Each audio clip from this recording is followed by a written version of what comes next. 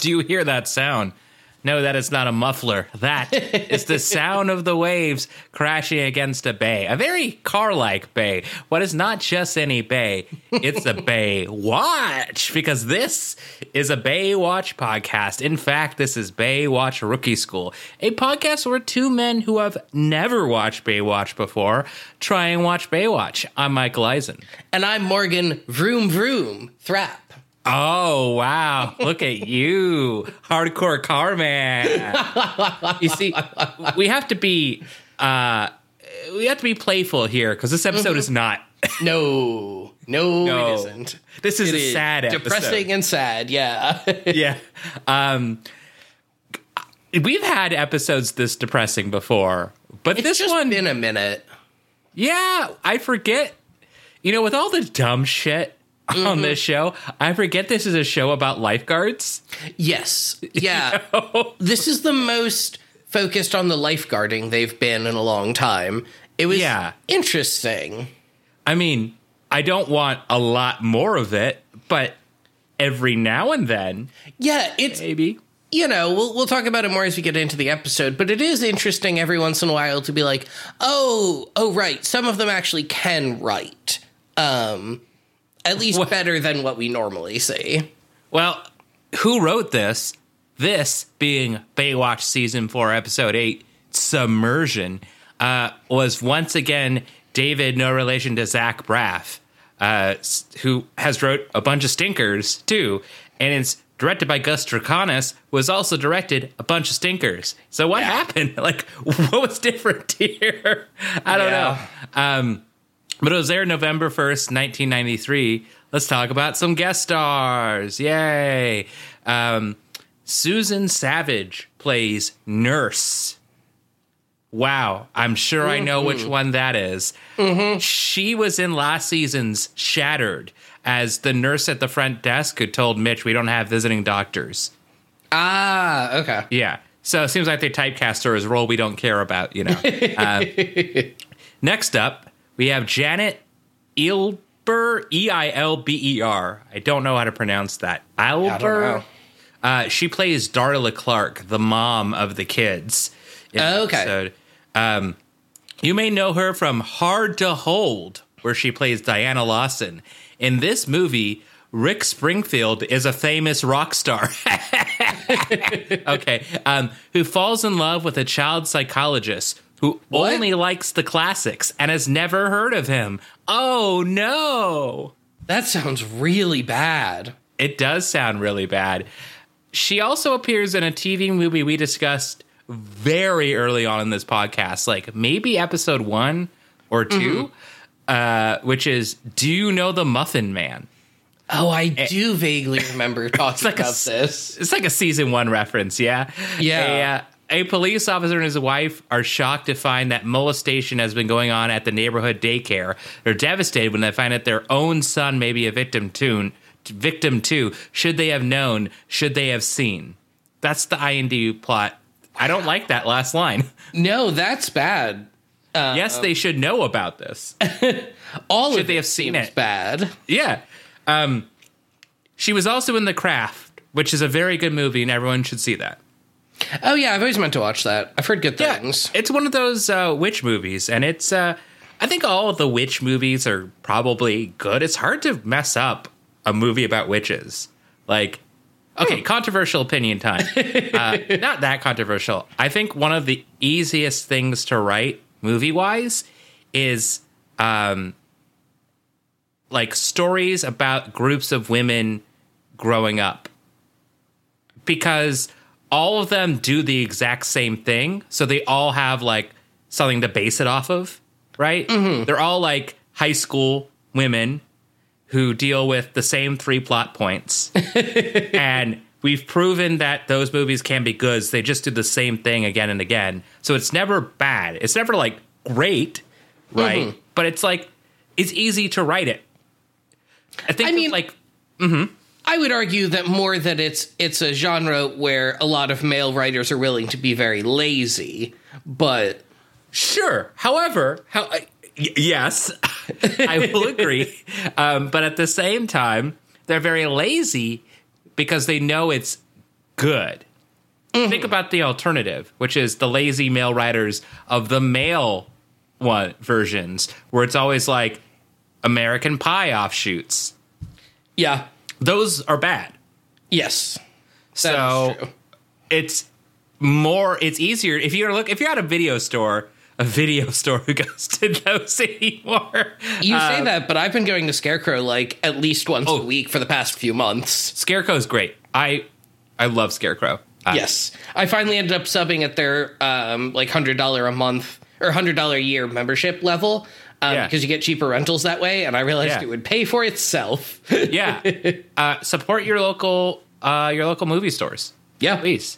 If let's say you're at a video store and you have in front of you a like teen male hijinks versus teen female hijinks, which one do you think is going to be better? No, that's definitely fair. Speaking of, I did finally see Clueless for the first time recently.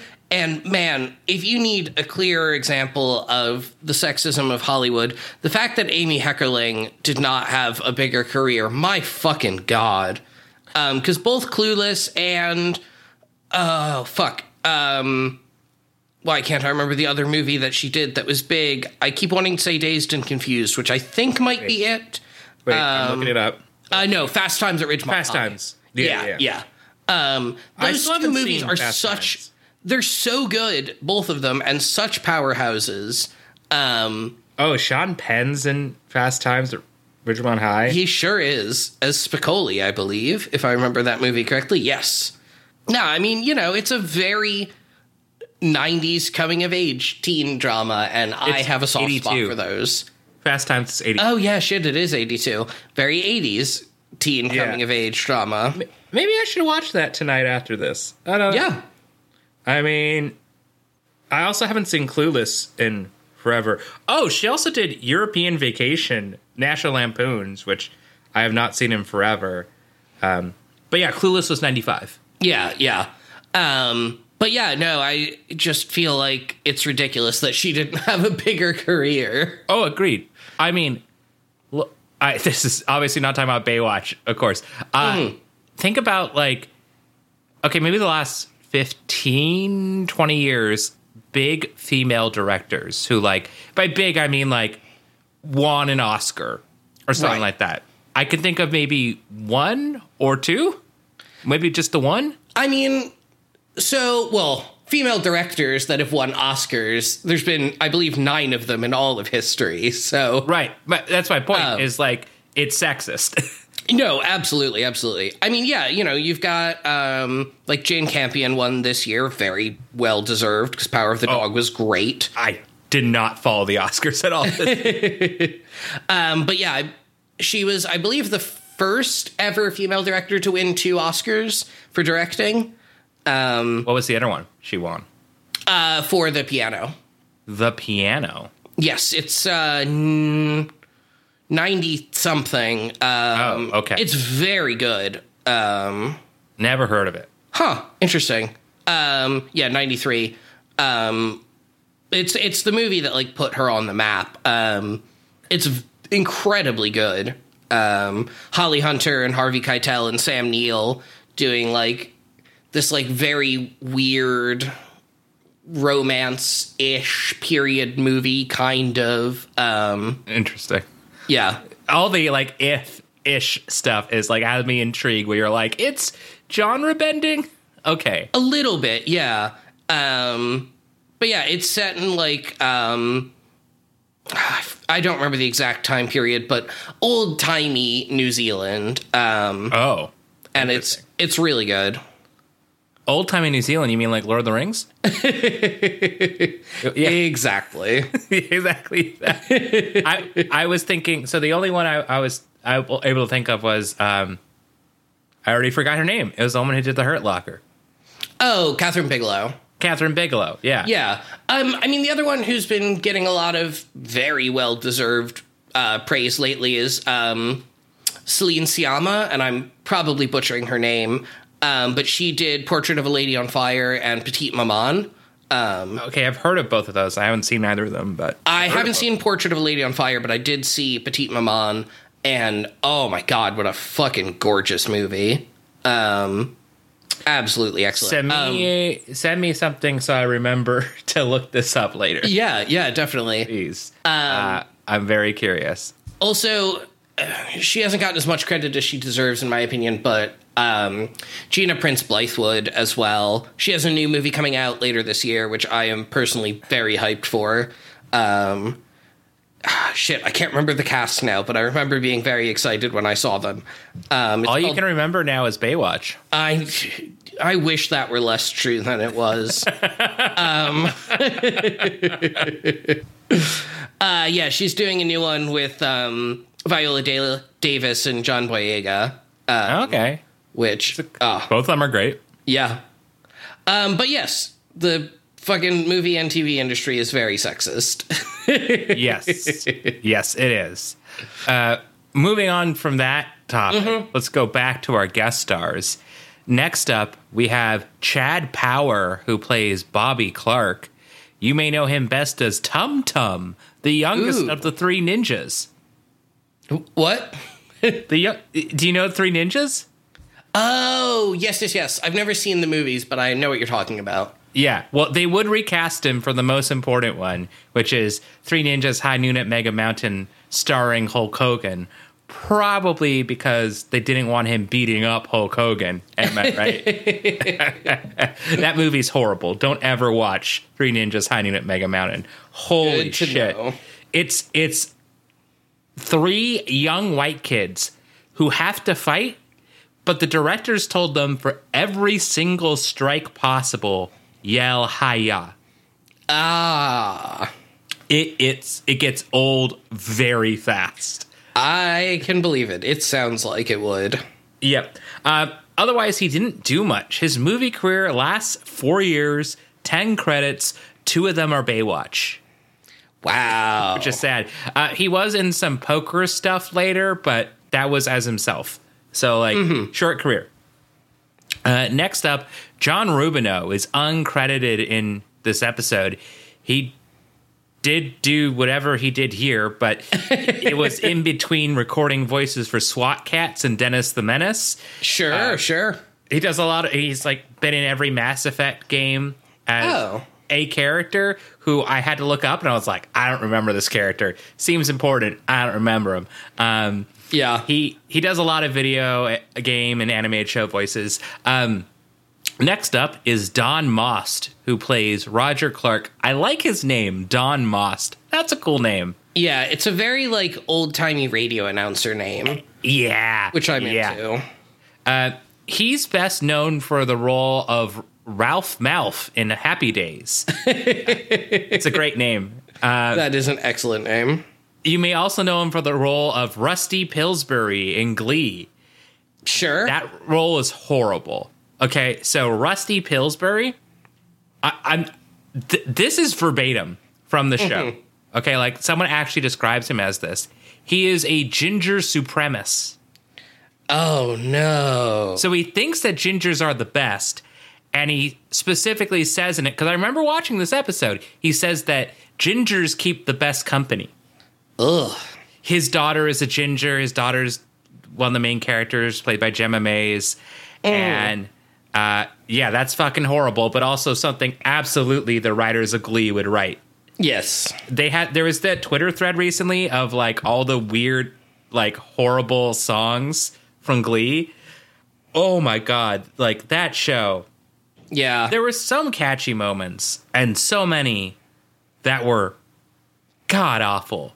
Like, especially when it came to race or ableism. Like the character in the wheelchair had so many songs that were just like always on the nose, like always songs about running. Wow. It really sucks. Anyways, like many random actors, Don Most was on the Dungeons and Dragons TV show. Of course. Sure. Also, he was in the movie Stewardess School. Wow. Huh. The zany students, STEW, Dents. Ugh. At a wacky flight attendant school, have all sorts of wild and crazy high-flying adventures in this 80s comedy. I don't trust it. No. Absolutely do not trust it. You also may know him as Frankie Dubs in The Yankles. I love that. Hey, Morgan, read this description here. Oh boy. It is about Charlie Jones, a washed-up ex-Major League Baseball or ex-Major League ball player, and how he gets a second chance at life and love by managing a Jewish Orthodox yeshiva baseball team. All right. Well, it's the Yankees, but it's the Yankles. Oh boy. Yeah. Wow. Funny enough, he's also in a bunch of Jesus movies and military roles. Like, you know the type. Yes, I know exactly what you mean. yeah, a bunch of those. So last up, we have John Sandiford, who plays lifeguard Captain Russell. I probably should have gone back through my notes because I kept on calling this character the guy. He's the guy with the doing the process at the end. Ah, okay. Yeah. You may know him from having 18 out of 20 of his IMDb photos being headshots. Wow. Yeah. Or maybe you know him as Lanny Novak in Triple Cross. Ooh. I actually like this one. Description. I've never seen it. 3 cops become instant millionaires after saving a rich crime victim. They retire from the force and use their money to become flamboyant private detectives. They get involved in cases involving the death of an artist, underworld figures, blackmail, and a fix on baseball games. Sure. Sounds kind of fun. Yeah. It's what, propaganda, whatever, but yeah, whatever. Or maybe Eli Davis in Kids Don't Tell. This movie title is as bad as it sounds. Morgan, please read this description. When a documentary maker begins to make a film about child sexual abuse, the subjects begin to eat into him and affect his relationship with those around him, particularly his wife. I don't trust it. Yeah, I feel like it's possible to do that well, but I would not have, high hopes going into it. Yeah. Or maybe you know him as Ted Johnson in the episode In the Nick of Time from McGee and Me. Morgan, do you know McGee and Me? I've never heard of it before. Is Sparkle there with you? They are not. Oh, Sparkle would probably know about McGee and Me. Morgan, please read this description. The series is intended to help Christian children grow in the Lord. It is about a normal boy and his imaginary friend McGee, and how they use the Bible to make it through the pitfalls of growing up. Sounds great. Mm-hmm. Just the wholesome family fun I was looking for. Exactly. Now, I have to talk about a few others here. There's too much good stuff here, honestly. He was in Black Scorpion. Have you ever heard of Black Scorpion? No. Black Scorpion, which IMDb calls a female Batman with a strong story, intriguing characters, good action pacing, and several opportunities for sex. Oh. Yep. He was also, lastly, in... This may be my favorite title I've ever read in this guest star segment. Yeah, at the moment, I'm thinking that. I'll probably prove myself wrong later. Okay? You ready for it? Sure. Excessive Force 2, Force to Force.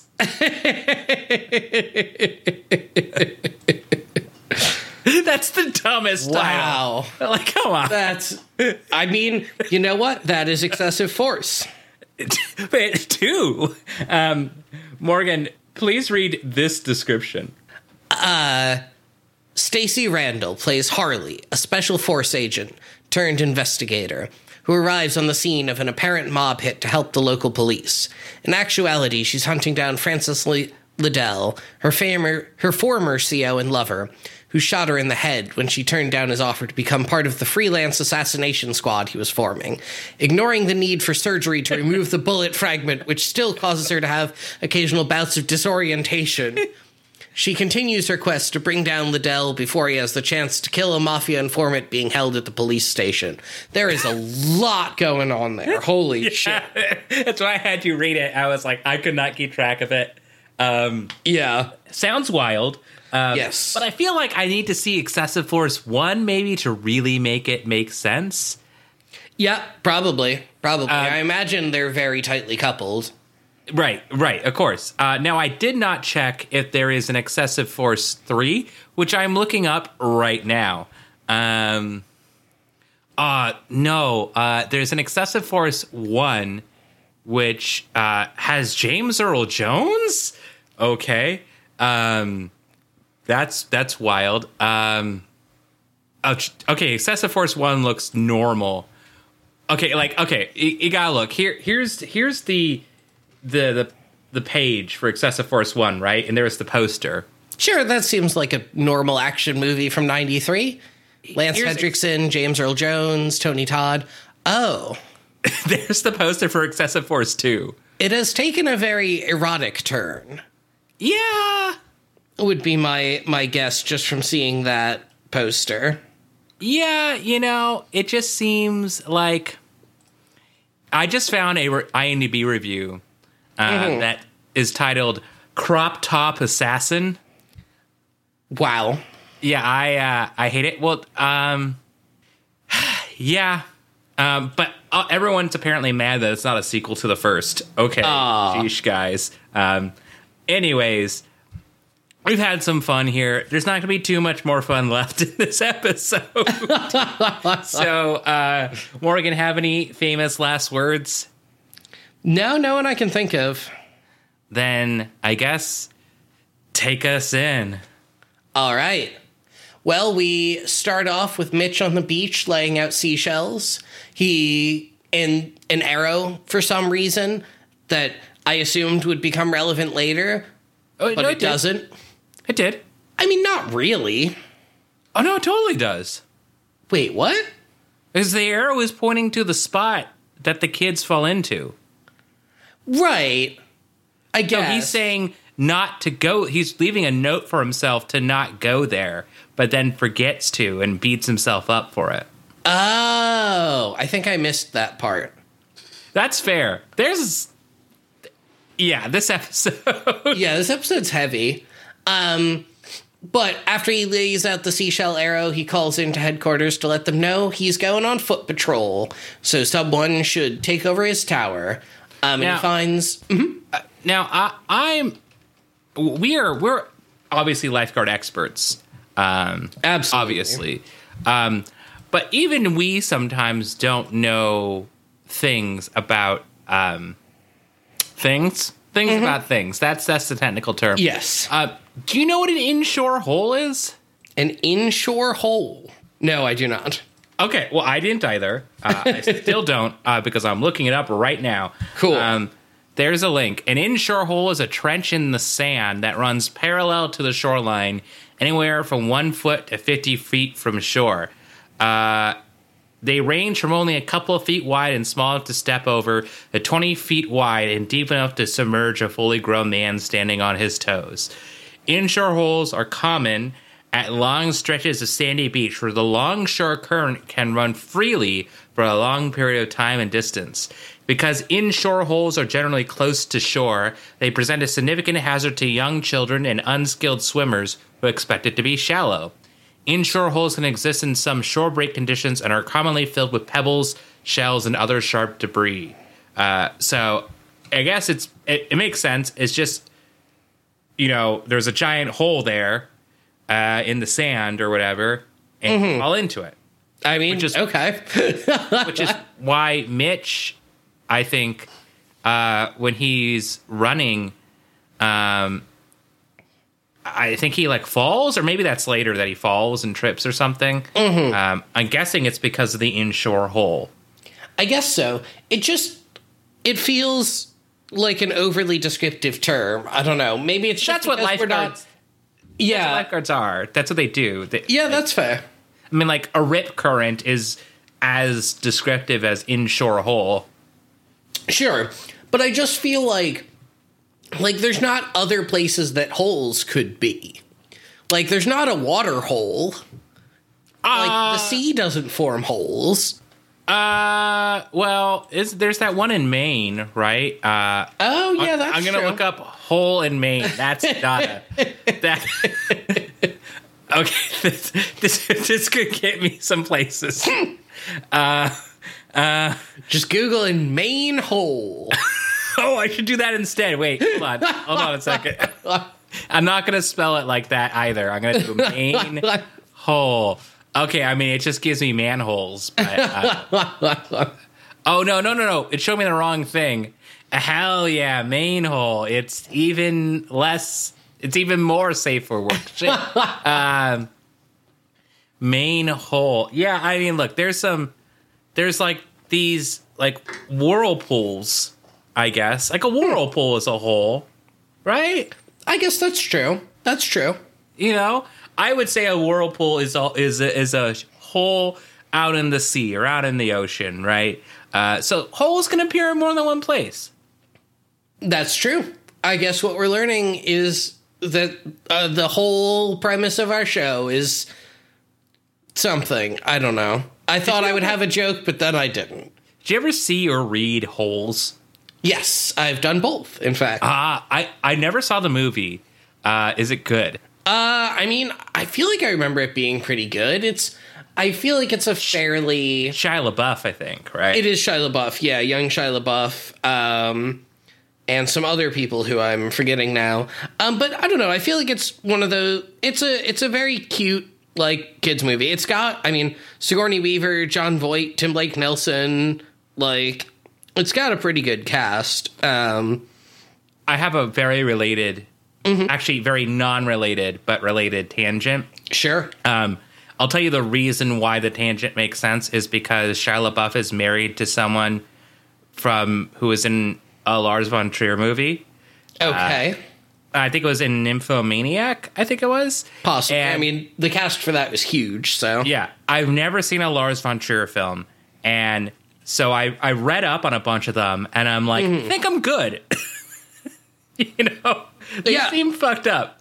I mean, they are. I actually do really enjoy his stuff. I've only seen Nymphomaniac, but I've meant to watch his others. Yeah, both parts. Yeah. And it's you know, it's weird, for sure. I don't think anyone, even Lars von Trier, would argue otherwise. Sure. But he is a really interesting filmmaker. Sure. I know he does that style where he's just like, I'm not going to really tell you what happens until it happens, so it's all, like, real, in quotes. Mm-hmm. I read the plot to Melancholia. Seems weird, but, like, less traumatically weird. And then there's Antichrist, which I was like, oh, boy, this movie seems excessively fucked up. No thanks. I mean, yeah. So that's the tangent. Mm-hmm. That's it. All right. Well, I guess let's get back into the episode then. Luckily, this one wasn't directed by Lars von Trier, because I would hate to break your streak. Dude, that might be... I don't know if we could handle that. Yeah, no, that would be pretty wild. I mean, Lars von Trier did do his whole... what was it called? Trier Rules for Cinema. He created this set of rules that he, like, tried to make, Dogma 95, which was this whole thing that him and a few other filmmakers did to, like, do some really weird films, but just to kind of, like, see what could be done with filmmaking. So what I'm saying is that an episode of Baywatch that followed Dogma 95 would be real weird. Okay, so what you're saying is this is still not hurting our idea of us writing the truest episode of Baywatch ever. Yeah. Which, I mean, may happen one day, who knows? Yeah. Here's the 10 rules of Dogma 95 that our Baywatch episode will have to follow. Okay, I'm ready. shooting must be done on location. Props and sets must not be brought in. Sure. Okay, that's fine. That's the beach. Sure. 2, sound must never be produced apart from the images or vice versa. So you can only use on-set sound. Okay. So you can't, like, put in music video. No, that one's going to be hard. We're going to have a band follow us around. Oh yeah. Let's do it. The camera must be handheld, which feels appropriate for Baywatch. The film must be in color, and you cannot light anything. That would be very interesting for Baywatch. I'd kind of like to see that. Yeah. You are not allowed to do any, like, filters on your camera. It may not... So weird. It may not contain any superficial action, so no murders or weapons or things like that. Why is that superficial? I'm not totally clear. I mean, this was translated... If it's a murder film, like, right. That's not superficial. Well, I think the whole point was to only do, like, mumblecore stuff with it.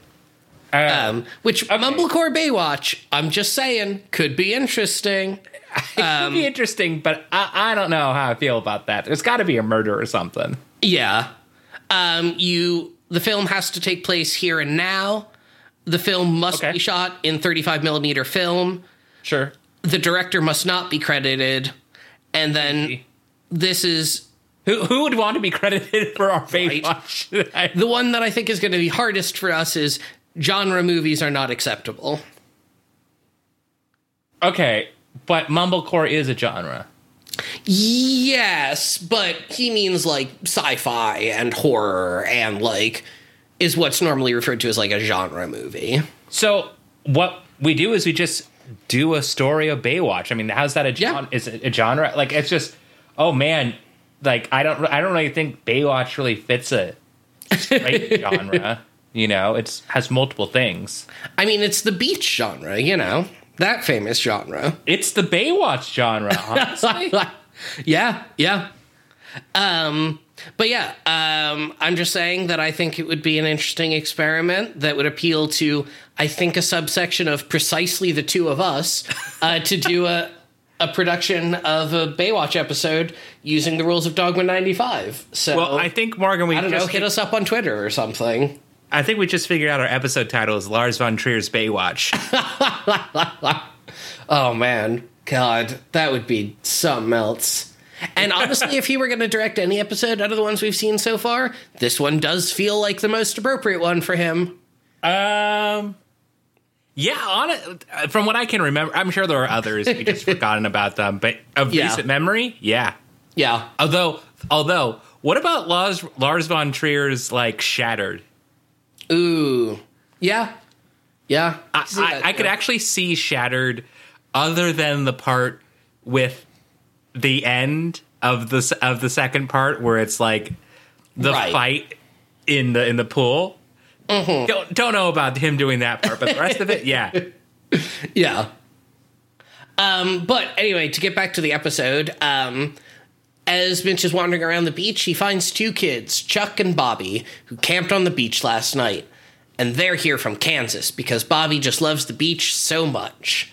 But you can't camp on the beach, so Mitch is like, you can't sleep here tomorrow night, but in the meantime, let's go experience the beach. And here's some tips on beaching. Well, first off, we need to impart the important lingo here, which is that they came for Bobby's double digit. Yes. And Mitch goes, what is a double digit? It's his 10th birthday, you fucking Dumbo. Yeah, I gotta say, I feel like I picked that up pretty immediately. Yeah.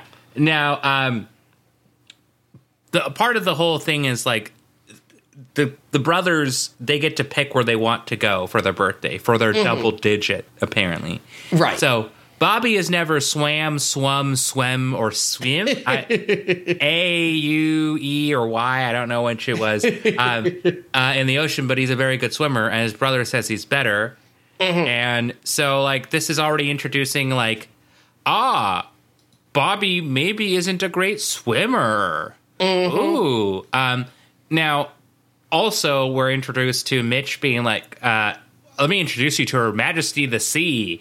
and like imparting that like, oh, the sea does what it wants to do. You can't control the sea. But yes, so Mitch does give us some rules. Morgan, I have the rules here for you. Sure. Please read them. First of all, take down your tents, okay? And tell your parents to come talk to me. I'll give them a list of the campsites, all right? Third, swim near a lifeguard tower and wear lots of sunblock, all right? Great rules.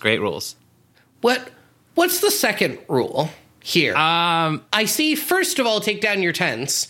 Is the second rule tell your parents to come talk to me? Because that doesn't, I mean, Morgan, I guess you should know. You should know. The second rule of podcasting is tell your parents to come talk to me, okay? I'll give them a list of campsites, okay? Yeah. Now, third, please wear sunblock.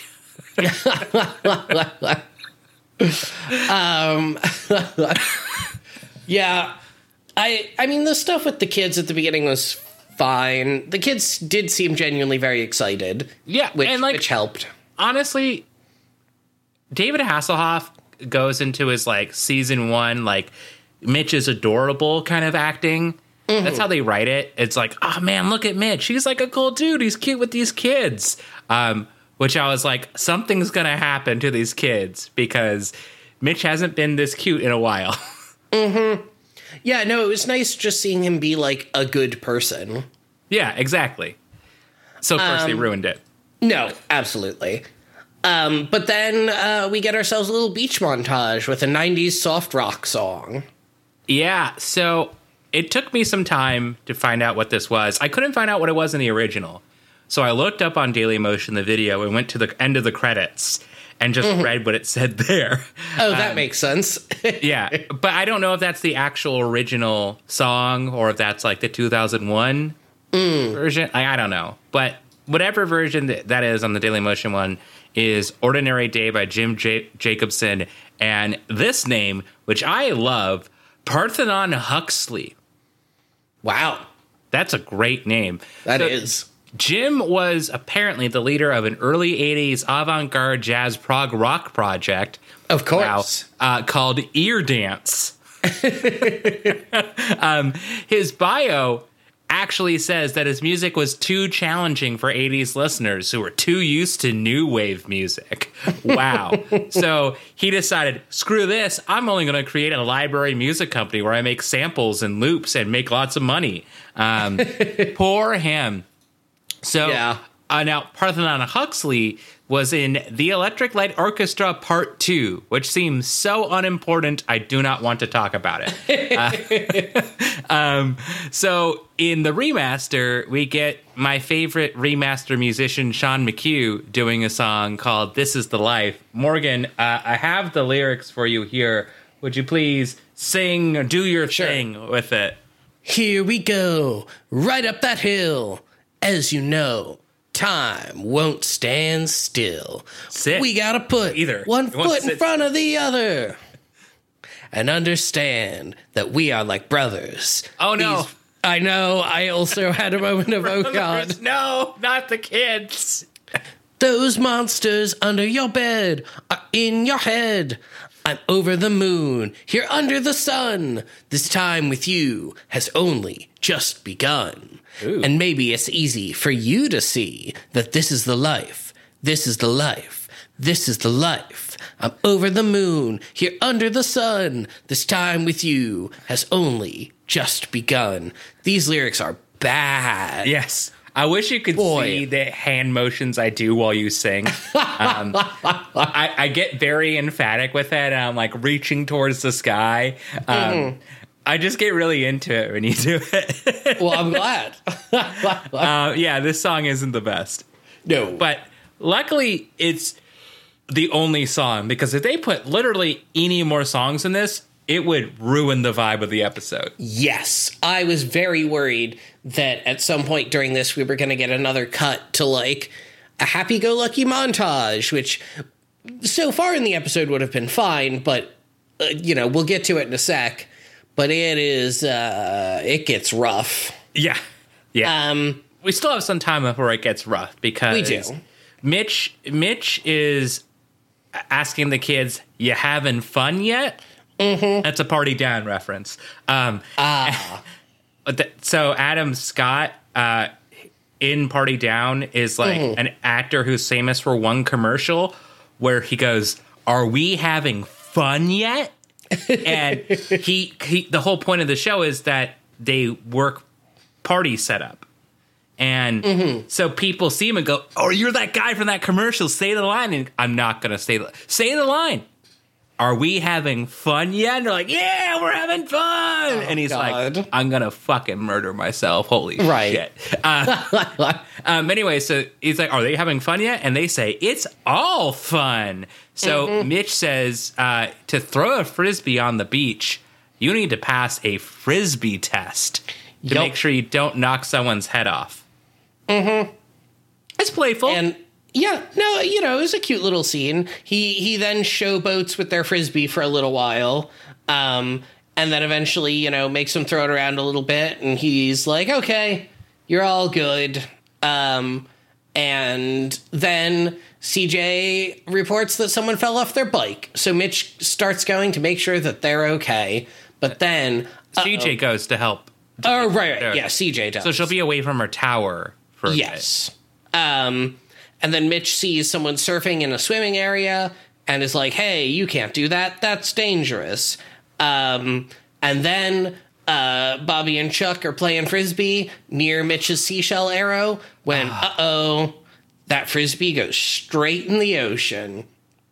This scene has so much... Okay, dear Beef Boys, dear listeners, I don't know if you've ever watched an episode of Baywatch if you're listening.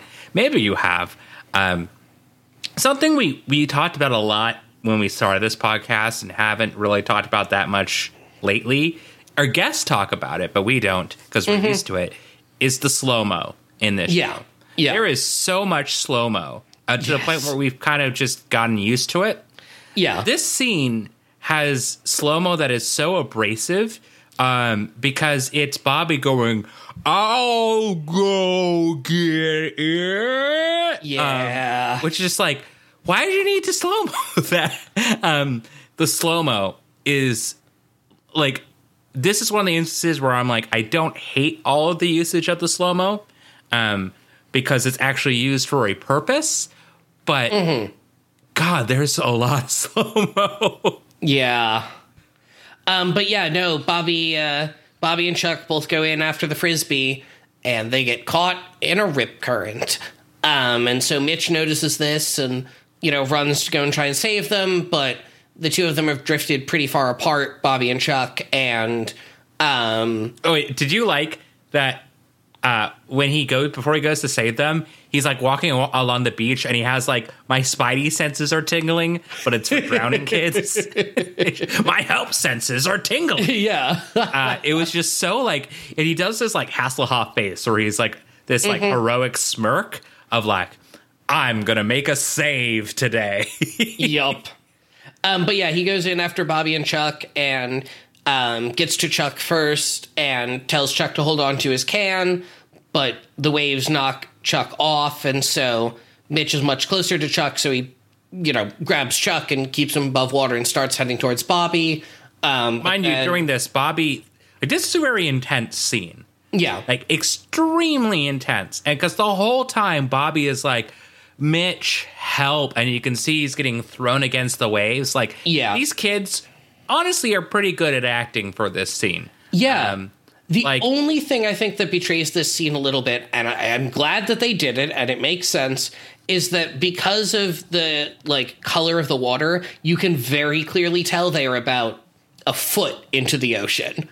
Like, you can almost see the sand under the water. And it did make it a little bit hard for me to take this seriously, but it's still like, even if it's hard to take seriously, it's still like the traumatic emotion is there. Totally. It's like someone's drowning.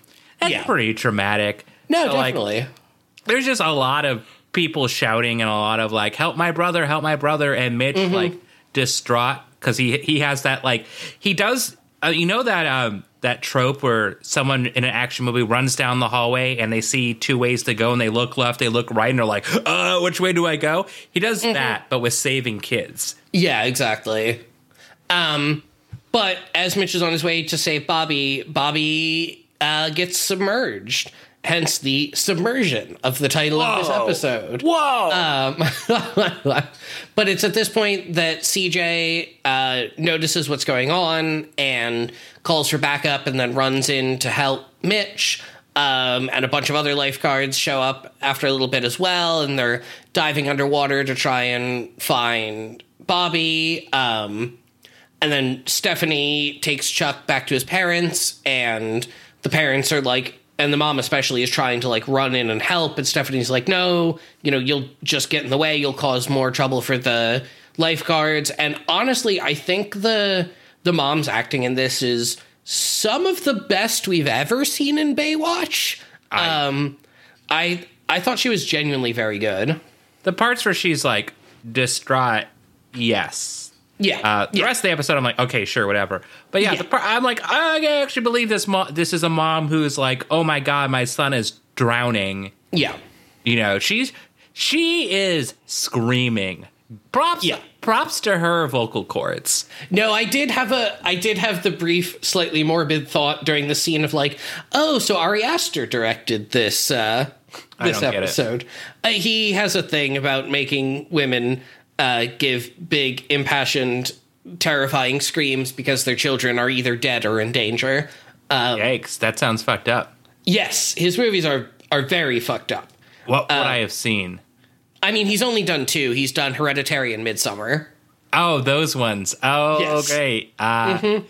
Still, he was supposed to show... Mm-hmm. You first. I was going to say, he was supposed to show another movie at Cannes this year, but his cut was 3.5 hours, and A24 was like, we are absolutely not showing that 3.5 hour cut at Cannes. And I personally hope that we get to see that cut. I was going to say, Morgan, I still said that the only person who could ever get me to watch Midsommar would be you. Yeah. We'll have to do it one of these days. I love Midsommar. Yeah, we talked about this like a while ago that like, let's watch Midsommar, and I was like, I'll need some lights on. You said, Michael, you have to turn the lights off, and I was like, oh my god, no, because I'm a scaredy cat about everything. Yeah, no, that's fair.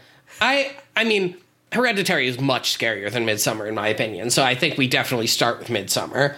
Okay, and then we watch Hereditary. Okay, I mean, if you're down, sure, we'll do it, sure. But yeah, no, my film nerd was like, aha, it's an Ari Aster episode, which again, I think is a joke mostly just for me. What is our podcast if not jokes for us? That is very true. But eventually we do get to see Bobby floating underwater, and then Numi is finally the one who finds him, and he and Mitch get Bobby to shore, but he is unconscious. So Numi is in the boat with Barnett, and they're driving around trying to find him. He spots and dives in. Mitch just appears out of nowhere, like, I gotta be there for this save too. Yes. I was wondering about that during the episode. I know like, I've seen the running joke of Mitch going, my save, but, like, this is, like, flagrant. Yeah, no, it seriously is. But once the two of them get Bobby to the shore, he is completely unconscious. And they're doing CPR and using the defibrillator on the way to the hospital, but none of it is working. This is the part where I'm like, can you let off on the slow-mo? Because they use the defibrillator on Bobby, and every time it shocks him, they slow-mo him, like, reacting. And I'm like, that's not necessary. They were definitely like, guys, we need 30 seconds more. Also, this scene. I have some thoughts about this scene. Yeah. This is not good television. No. It's legitimately, I'm not even joking here, the exact same lines over and over in triplicate. Yeah. Because they're like, we used the defibrillator 3 times. So it's, the defibrillator makes noises and says, like, things like shocking or, like, pulse ready or no pulse or whatever. Right. And it's just the same thing. So it goes on for like a minute and a half, 2 minutes. Yeah. And like, this is good if you're going for realism. Realism is not needed in Baywatch. So like, yeah, and has never been a priority for them before, like with very few exceptions. Yeah, very few. There have been some times where it's like lifeguarding procedures are a must. And that's how we know about the shit that we know about when it comes to lifeguarding, is when they do that. And, Right. I mean, okay, great. We learn about something here. But like, the amount of technical stuff here in this episode is... It's wild. It doesn't make any... Like, it makes sense, I guess, because they didn't have enough content, and they didn't want to do a B-plot, which would be weird to be doing a B-plot. Yeah. Oh, no, definitely. I was very glad that they did not attempt some, like, cheesy B-plot while this was going on. Summer got too much ketchup on her French fries. Matt is going to go beat up the chef. Honestly, I kind of want that, though. Yeah, no, actually, I do want to see that. That sounds amazing. But yeah, so this is just... so this scene goes from this to... They get him in an ambulance... Mitch is doing chest compressions. They get to the hospital. We're still getting hyper-realism. It's just extending the point that he's like, you know, whatever, right? And at this point, I thought he was dead. He doesn't die. Spoilers. Right. I was really worried that's where they were going with it for a lot of this episode. Remember, like, when they went to season 2, they were like, stop killing kids. And like, okay. But... then they do, like, the in-hospital full paddle defibrillator. Right. Again in slow-mo, just so Mitch can look on. Like, if you look at this from a really demented sense of, like, artistic value of, like, oh, you're going through all this so you can understand how traumatized Mitch is that he saw all this. Like, yeah, if this is Lars von Trier's Baywatch, sure. But this is Gus Triconis' Baywatch. It's not the same thing, right? It's just like they're showing you this so that they have space to fill. So Mitch is just simply looking on in horror at all of this for no reason. Right.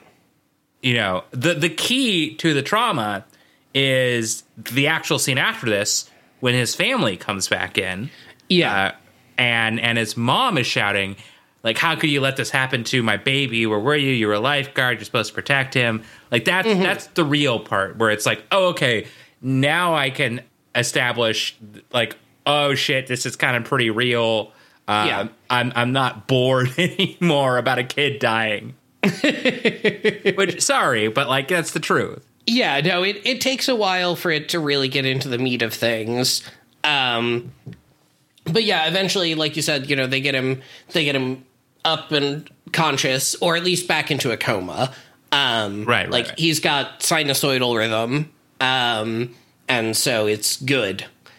As a doctor myself, I know. Oh yeah, sinusoidal rhythm is the good thing that I want. Mm-hmm. Yeah, as opposed to cosinusoidal, you know. Exactly. I don't want tangential rhythm in my heart. Right. What would you say you're a doctor of, Morgan? Baywatchology. Shit, that's useless. That's worse than useless. Holy You crap. are not wrong. Shit, I guess that means I have one too, which... Probably. Gotta update my resume. On the plus side, at least it's just honorary, so we didn't have to pay for it. I did actually have a job interview recently where I mentioned this podcast. Yeah. And I was like, afterwards, I was like, that was a horrible idea. Why'd I do that? But they laughed at it, and I was like, okay, great. Yeah. Good. Yeah. Never do that again.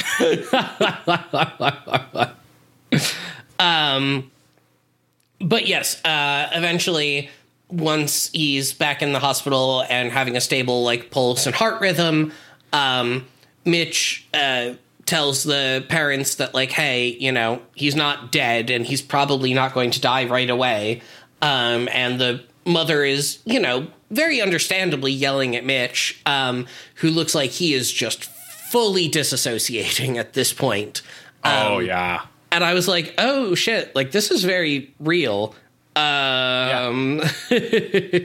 This episode, besides just the medical stuff, is hyper realistic in many ways. No, totally. The depiction of PTSD in this feels very realistic and accurate. Yeah, well, the hyper realism actually drops at some points and raises at some points. It's sinusoidal.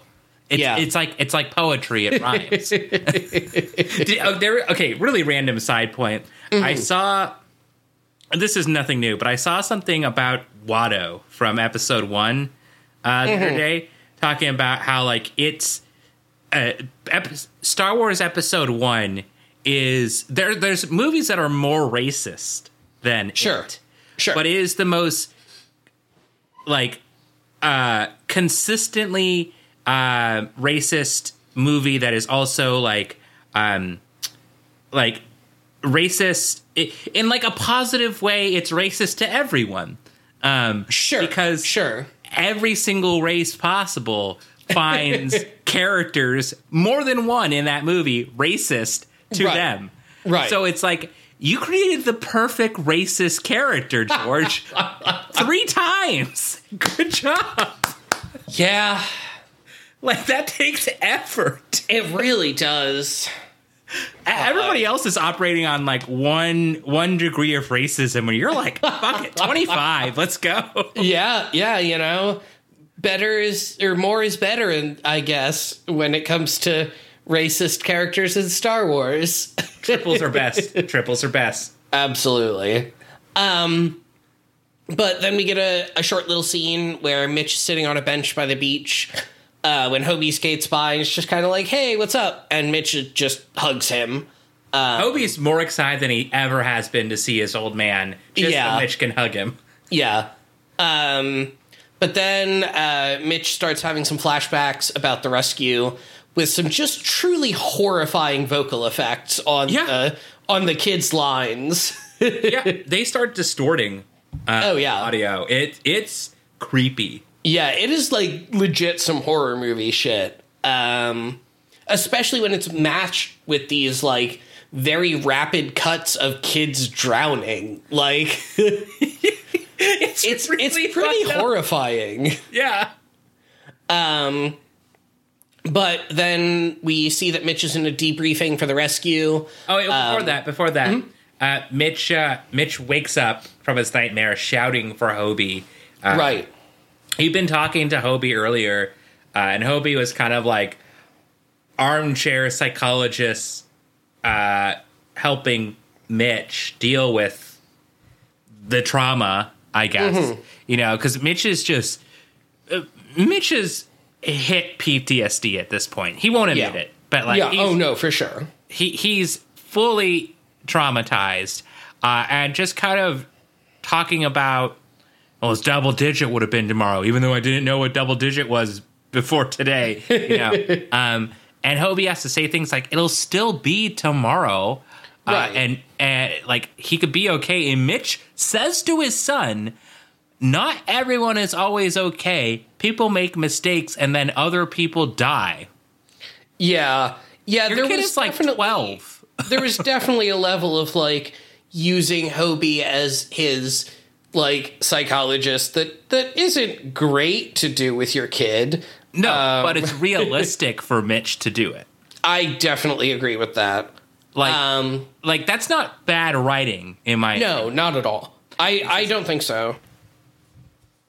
But yeah,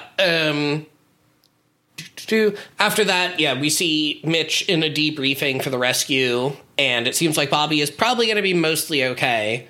And Mitch basically, goes on a whole a whole speech about how, he feels like this is entirely his fault, and he should have been able to prevent Bobby from feeling these effects. And, it's very well written. It feels accurate to, at least my understanding of, like, survivor's guilt type of stuff and PTSD. I was going to say, it sounds like a proper anxiety. I was just like, it sounds like how I talk to myself. No, totally. But, CJ and Stephanie are there and are talking to him about, listen, there's nothing else you could have done. Like, if you hadn't gone after Chuck, then it would be Chuck in this situation, not Bobby.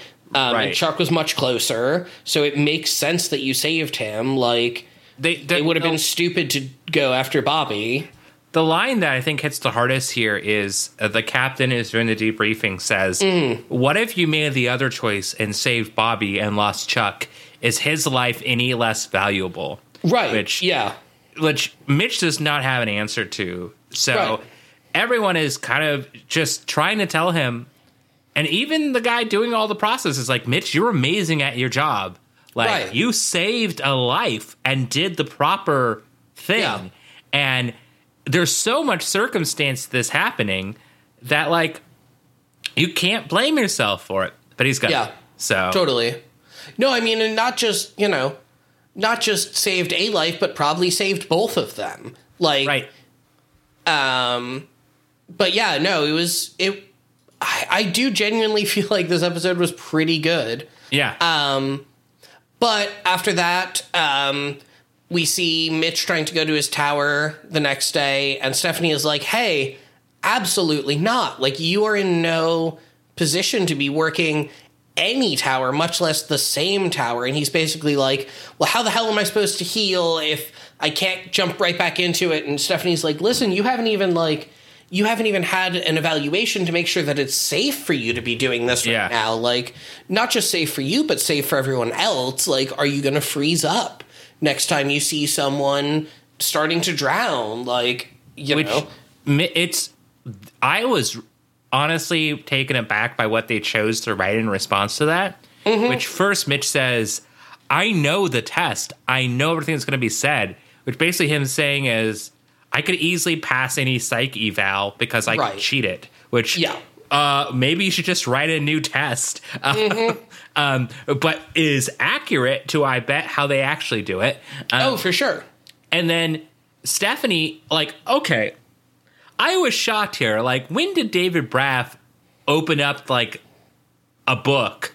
And because Stephanie starts talking about critical incident stress disorder, which is real. Mm-hmm. She lists symptoms, which are feelings of guilt, withdrawal, and depression, outbreaks of hostility, which are all accurate, which he is all displaying, and then says she starts talking about the signs of PTSD and like how many things he's experienced that could be traumatic, and how bad it could be. And I'm like, where was all of this before?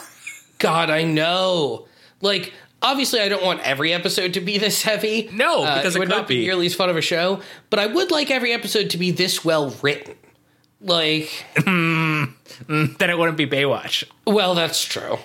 It would be a much less exciting podcast, I suppose. At that point, we would have, if every episode was this, like specifically like this, we would have quit a long time ago because it'd be for sure. It would just be like, I can't handle the trauma of this. Mm-hmm. But like Stephanie just keeps making insanely good points about trauma, which are accurate. Great job, Baywatch. And then at the end, Mitch says, you got to wait to see how Bobby does before you worry about me. So she advises him to go on a run. Mm-hmm. And then he does. This run is fucked up. Yes. Tell us about it.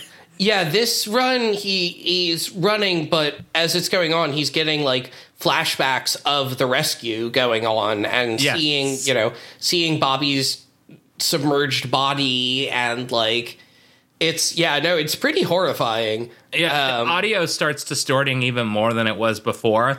Yeah, as his trauma gets worse, the audio gets worse, and he's clenching his teeth, like looks insanely angry. Yeah.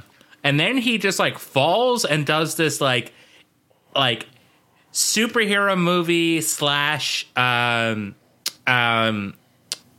oh my God. Why can't I remember the greatest movie of all time? The prison movie with Tim Robbins. Shawshank Redemption? The prison movie. Yes. Shawshank Redemption. So he does this pose as like half Shawshank, half superhero pose where he goes into the water, just goes, ah! Yeah.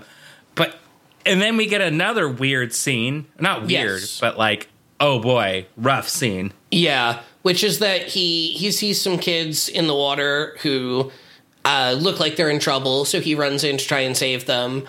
But thankfully, Numi is there as well and comes over, and it turns out that, these kids are just surfing. Like, they're not in danger, nothing's going on, but, Mitch is in this trauma headspace where it's hard for him to not see this as potential danger. And so he, goes into full rescue mode and is trying to, pull them out of the water as they're like, hey, what the fuck? We're not doing anything wrong. Like, we're okay. And Numi eventually is like, hey, leave it alone. Go take a break. Like, clearly you're not doing so hot right now. But then Mitch and Stephanie, we see them sitting at the jetty on some rocks, just kind of talking about everything that went on and talking about PTSD and stuff, which I thought was a really good conversation from what I remember of it. Yeah, Mitch says he would have been. He keeps on blaming himself still. He says he would have been more focused if the beach had been more packed. And he was too relaxed because everything seemed so secure, so he took things for granted. He then says, I told that little boy that the ocean would wash his footprints all the way to Hawaii, and he actually believed me. And just him feeling the guilt for not being stricter as well, it's just he's going through every possible emotion kind of all at once here. And he decides that what he needs to do is go to the hospital. And Stephanie has the correct response, which is, the parents might not want you there. Right. And he says the correct response for someone who's not thinking correctly, which is, I think that them venting their rage at me might help. And Stephanie says the incorrect response to that, which is, okay, I'll go with you.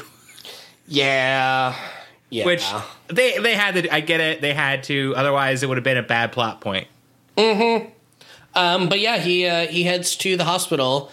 But before he does that, or I forget when exactly this happens, Hobie gives Mitch his lucky marble to give to Bobby. Yeah, a little bit.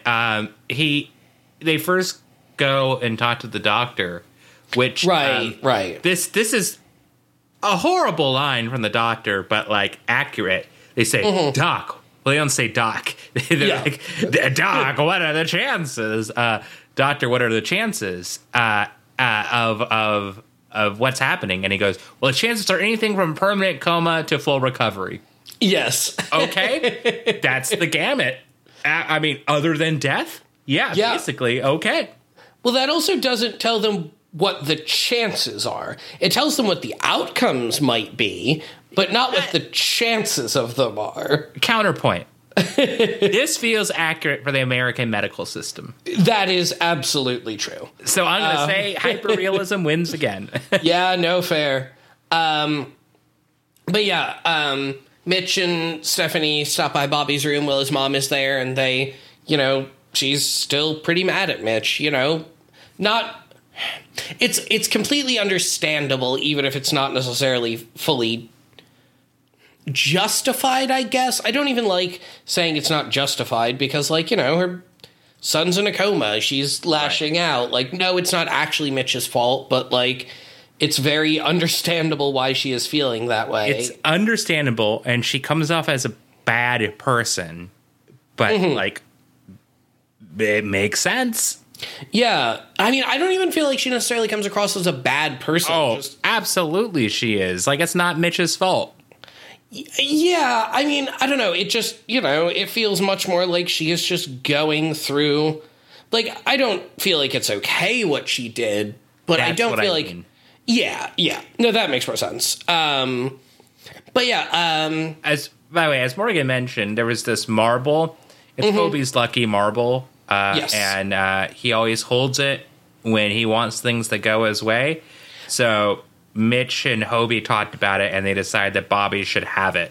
Yes. Give it to Bobby.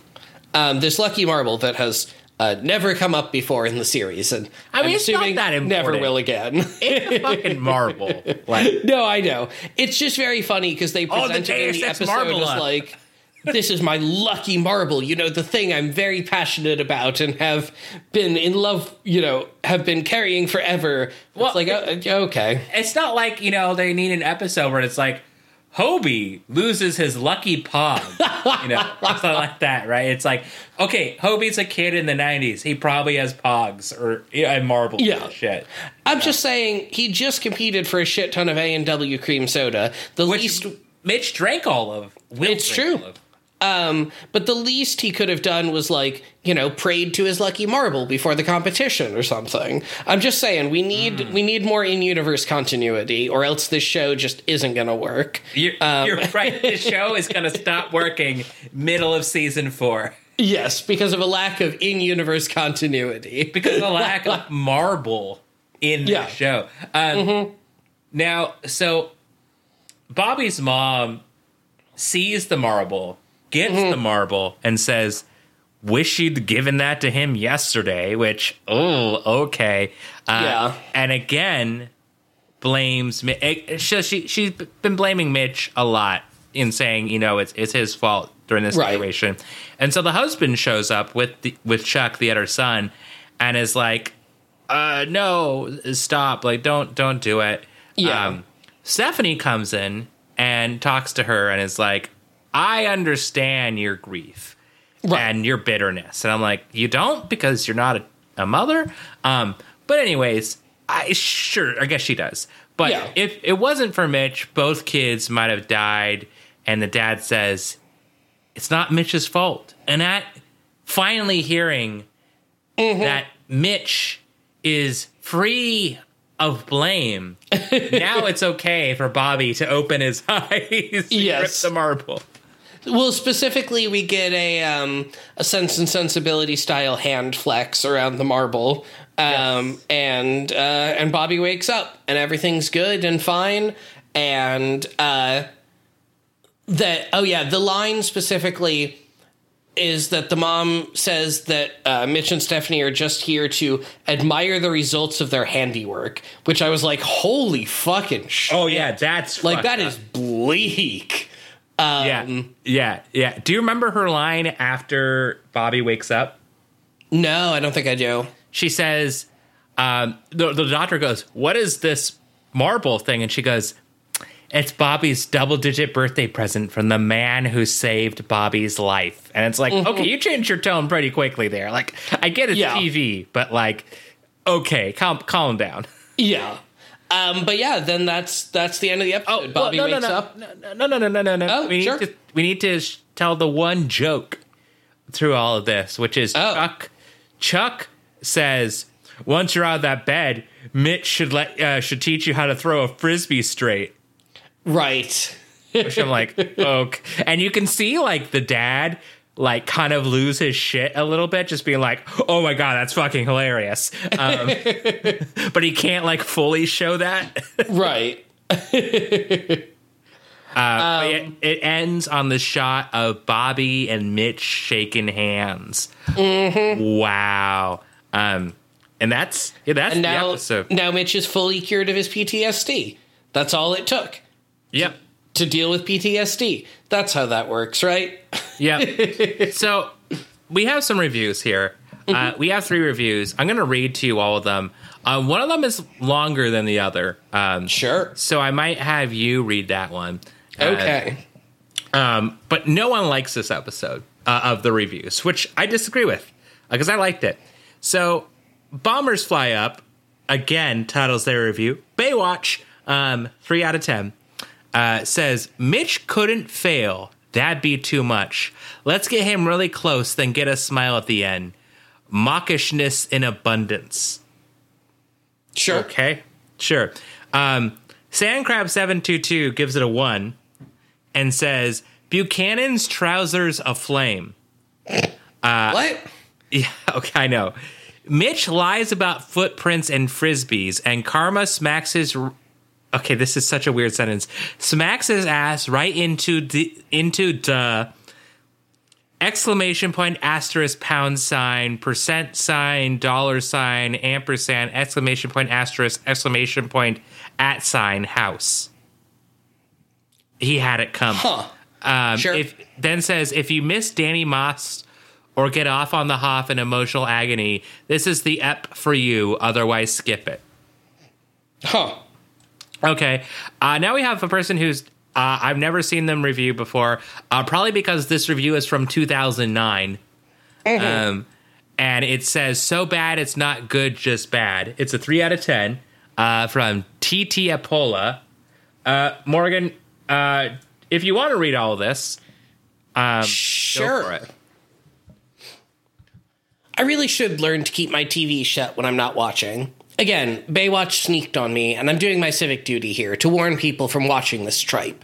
When Baywatch goes serious, types of episodes tend to turn out really bad, and this is no exception. 2 boys need rescuing, and Mitch makes a decision which results in the first boy being just okay, the second boy ending up in a hospital, where the doctor tells Mitch that the boy's chances are anything from permanent coma to full recovery. Can you guess how it ends? Thought so. I would like to take umbrage with this reviewer right here and say, did you want the boy to die? Also, that's not a full recovery. Yeah, no. Kill kids. But yeah, basically they just over and over complain about Mitch starting to feel PTSD and the parents, or the mom especially, blaming him for it. And yeah, I don't know. It feels like, very understandably, a lot of these people are watching Baywatch because it is, for the most part, light and fluffy. And I don't think there's anything wrong with that inherently. No. Like, you know, not all media needs to be dark, serious retellings of trauma. Like, that would get depressing really fast. But, absolutely. As someone who doesn't really like Baywatch when it's super light and fluffy, I think I kind of prefer these more serious episodes. I mean, you say that, but we have the same favorite episodes of Baywatch, which are the most corny ones. That is true. You know, I think, like, you know, actually, let's get to our ratings first. Yeah, let's do it. Our ratings. So our rating scale, again, for season 4 is 1 to 10. 1 is going through puberty a second time because you got recast. 10 is your parents are divorced, but it's okay because your dad is David Hasselhoff and he's the coolest. Morgan, how would you rate this episode? Yeah, you know, like I said, I do think it did a fairly reasonable job of depicting PTSD, at least, right. You know, I'm not a psychologist. I don't have clinical or personal experience with PTSD, thankfully, but, you know, I certainly felt like it was at least trying, and didn't feel anything. I didn't personally feel like it was particularly egregious in its depiction at the very least. And, you know, I think that they handled it with a good amount of, like, seriousness and weight and didn't, like we were saying, try and put some terrible B-plot in the middle of this. Then again, our B-plot idea is pretty great. Yeah. I mean, I'm not saying I wouldn't watch that cut. Right. But yeah, I mean, I think overall, I think I give this one a 7. I think there was some fairly good acting in it. I think that it, you know, especially in the 90s, like, discussions of mental health were not nearly as prevalent, and it was, you know, tackling it in a way that feels probably fairly approachable, all things considered. So yeah, I'll give it a 7. And I will say that a 7 is the experience of you know, you go camping on the beach, but then some shitty lifeguard is like, hey, fuck you kids, you can't camp here. And so it seems like your birthday is going to be ruined, but then it turns out he's pretty good at Frisbee and he's willing to teach you. So vacation mostly saved. How about you, Michael? I'm going to give it a little bit higher than you. I'm going to give it an 8. I liked it a lot. I gave it an 8 and not like a 9 because of the hyperrealism of all the like defibrillator stuff, which is just too long. But like, as you said, like, man, Baywatch hit hard with the mental health. Yeah. I was not expecting it, and I was not expecting it to be handled. So I think I was expecting it, if it is discussed, to just be discussed and not handled. It's discussed and handled. I mean, to the degree that you can in a 40-minute episode of television that... In the 90s, right, with the writers and actors we're working with here. Yeah. Right, and it's just like one-off. But like, you know, it doesn't at all say Mitch's trauma and PTSD has gone away. Right. He doesn't get better. It doesn't wait that away. It doesn't say that Bobby is like full recovery. Like, he could never walk again. I don't know. He could have breathing problems the rest of his life. All we know is literally he can lift his arm. Yeah. Right? So, like, I was like, great. Like, the only thing that's like, you know, like last minute redacted is the mom's hate, which I'm completely fine with because I get it's television. Sure. So, like, I think it was a pretty good episode of television. Like, I might actually suggest this to someone to watch an episode of Baywatch. And I like this episode of television. Like, you know, I know there's like Baywatch liking and there's TV show liking. It feels unfair to Baywatch, but like, I really like this episode of television. Will I watch it again? I don't know. It's pretty rough. I can't imagine why I would. But I'm, you know, I don't hate that I watched this one. Exactly. I don't hate that I watch most episodes of Baywatch. But I'm not like, man, really worth my time. You know, other than doing this great podcast. We're two men. Now, as far as what an 8 is, did you see that recent controversy about Sweden? No. About white people in Sweden? Not at all. So people are complaining that in Sweden, this is really dumb. If you go to someone's house for dinner, like as a kid, and they'll say like, "Oh, hey, my mom's making dinner," they're not saying, "Oh yeah, we're making dinner for you too." They're saying you should bring your own food. Oh. And so people from like Sweden are saying things like, "Yeah, like it's normal. Like my friend would have dinner and he'd say, oh, wait here in my room until I'm done with dinner."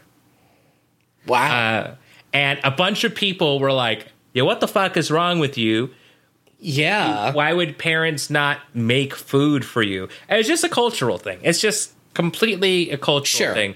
But it's like, I saw this image. I got to share this image for you. It's not. Oh, I think I know the one you're talking about. The like color coded map of like what to expect when you go over to someone's house for dinner. Is that? Will you receive food as a guest at someone's house? Yeah, I know the one you're talking about. Well, I'll take a picture of it and put it here in the put it here in our chat here so we can put it in the show notes. But you know, as someone who you know comes from a family that is partially a Mediterranean, that would be wild. To me, for someone to do that, like because my mother would basically would feel offended if you didn't eat food that she made for you. Oh, God, yeah. This is the inverse, apparently, that they'd be offended if you did eat the food that they made for you. No, I mean, it's the same with, you know, coming from an Italian family. Like, absolutely. You know, we go to my grandparents' house and, like, my grandfather will go to the grocery store and be like, all right, anyone need anything? And we'll be like, no, we just ate, we're fine. I'll be like, all right, I won't get anything. So he comes back with, you know, 3 different kinds of salami and bread and prosciutto and ham. And it's like, oh, well, you know, I didn't want to get any food. So just here we go. Here's, you know, just this stuff. Yeah. This feels very, very accurate, to my life. So an 8 is basically the experience of, all of Twitter finding a common enemy, but like realizing it's not like an enemy. It's just like, I guess we're all ignorant. Yeah. You know, it's like the first time that everyone's like, we're kind of ignorant about white people, huh? Which is very funny as a statement. Everyone just goes, And like, I saw all these people who are not white going like, what's wrong with white people? And then them being like, okay, look, for the first time ever, I'm going to say this. It's not all white people. Okay. I'm sorry. It's just the Swedish ones. Okay. Yeah. Like, it's just, what's wrong with them? And so I thought it was really funny that everyone on Twitter kind of had this like fun moment of like, okay, I guess we actually learned something new about a white culture. Cool. Yeah. Great. So yeah, that's an 8 out of 10. It's like, it's not the best thing. It's like, it's funny, it's good, it's wholesome. And like that's the inverse of this episode. This episode's not wholesome. But like, I liked it. So now it comes to talking about next episode, which we will have a guest for. And it's a very interesting episode to have after this. In terms of like tonal shift. Yeah. We know because we've already recorded it. Yes. And that is called Iron Man Buchanan. And the IMDb description is, while in training for California's annual Ironman competition, Mitch is taught various spiritual moves by a... this is a great sentence. By a young Zen freak woman God. named Destiny, who develops a crush on Mitch after he saves her from drowning. Meanwhile, Matt, still living with Stephanie and CJ, takes a night job at Hustling Pool. What? What does that mean? At Hustling Pool. Oh, at Hustling Pool. Yeah. He takes a job at a grocery store. What? Yeah. Okay. At Hustling Pool in order to pay for unless Hustling Pool is the name of a grocery store, in which case, pick a better name. Yeah, what? In order to pay for a new motorcycle from a very shady woman who's trying to sell it to him. Uh-huh. Garner videotapes a co-called documentary on Mitch in training, and Jackie plans with Ben to throw a surprise party for Mitch. Also, Destiny gives Summer spiritual advice after she a strange near-death experience after she nearly drowns from a hit on the head trying to help, and this is one of my favorite words in English, a windjammer. Ah, very good. Yeah. Which it's one of my favorite words because there's this like semi-famous YouTube clip. You know the Angry Video Game Nerd is? Vaguely. Yeah. There was this video where he was like reading fan mail. And he got sent fan mail by someone who clearly English wasn't their first language.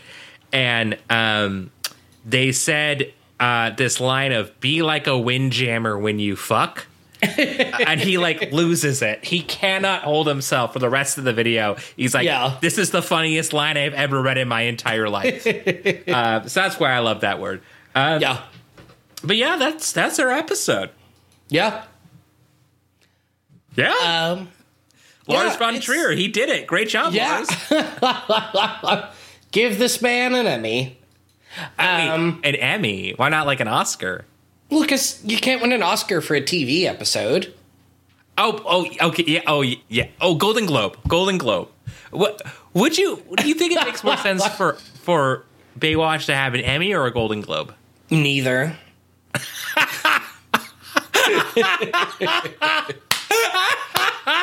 But the thing I do want to give out is a very heartfelt thank you all so much for listening to this episode of Baywatch Rookie School. Thank you. If you want to find us on Twitter, our show handle is @RookieSchoolPod. I'm at Morgan P. Thrapp. I am at Snotsnit, SNOTSNIT. We'll see you next week. And just remember, hips, lips, and fingertips. Amen.